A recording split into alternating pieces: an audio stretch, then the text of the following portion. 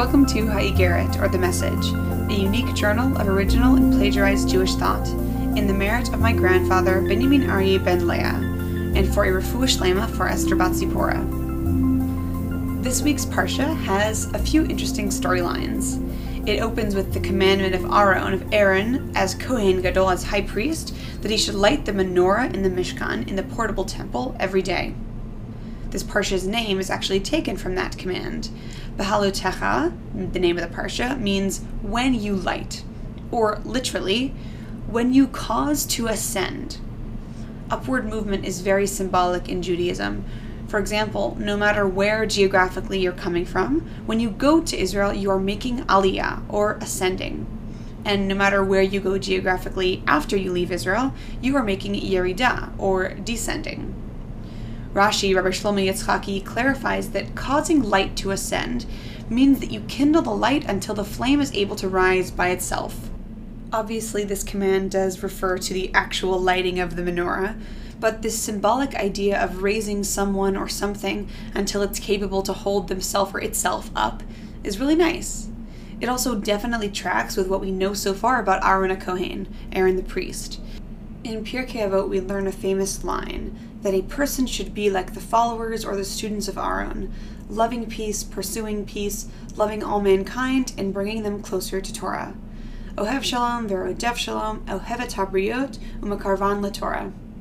The Torah is often likened to the source fire that lights the sparks within us all, so we can connect Aaron's lighting of the menorah to his interactions with all of mankind. We should all hope to encourage or brighten anyone that we interact with, but also keep in mind to give them the tools to keep themselves encouraged once they're on their own. In this quote from Pirkei Avot, Aaron is described as loving mankind and then bringing them closer to Torah. Maybe you have to love someone to want to share Torah with them, or maybe unconditional love must precede any sort of agenda, no matter the purity of that agenda.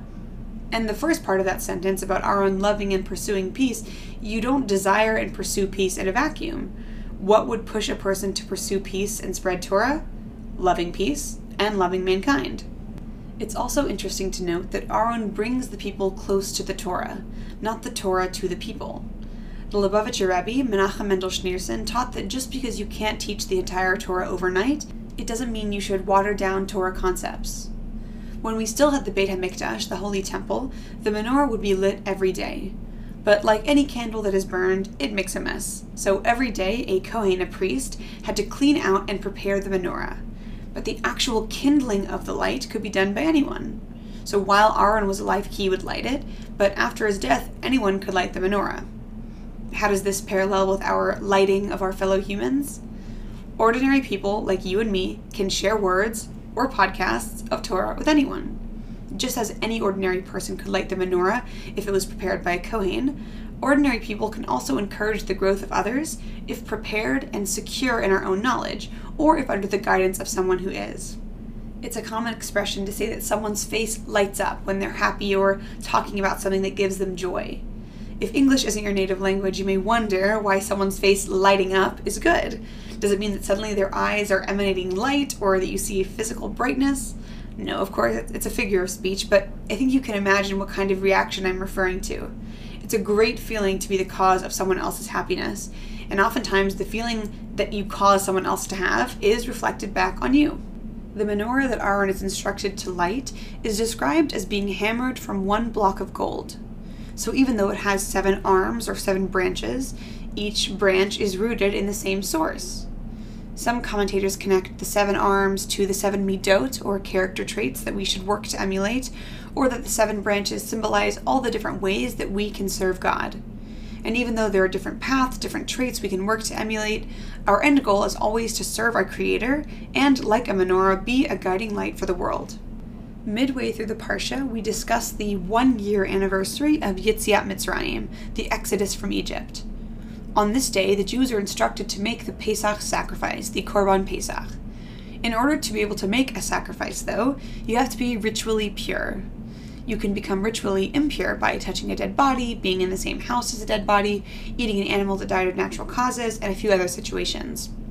On the year anniversary of Pesach, there were a few members of Bnei Israel that were ritually impure, so they could not make the Pesach sacrifice. This group comes to Moshe and asks if there's a way that they could make up for the sacrifice.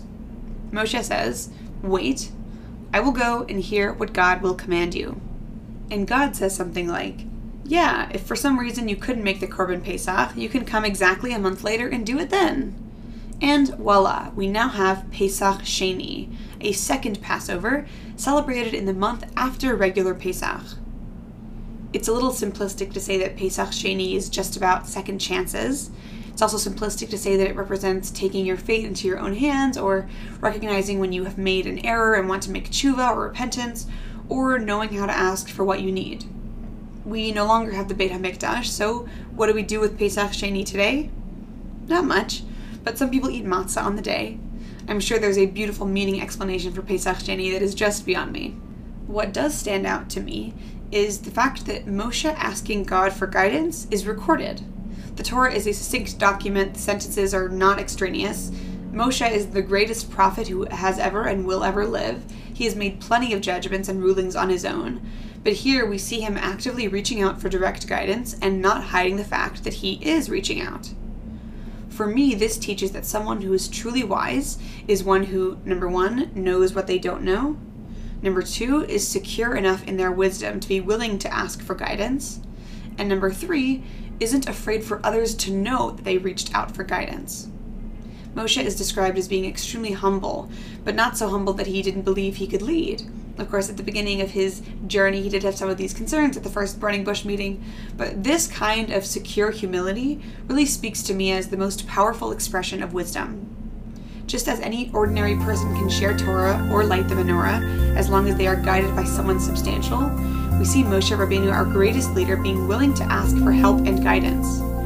Ordinary people can emulate Moshe not only by sharing words of Torah with others, but also being willing to reach out when they need to.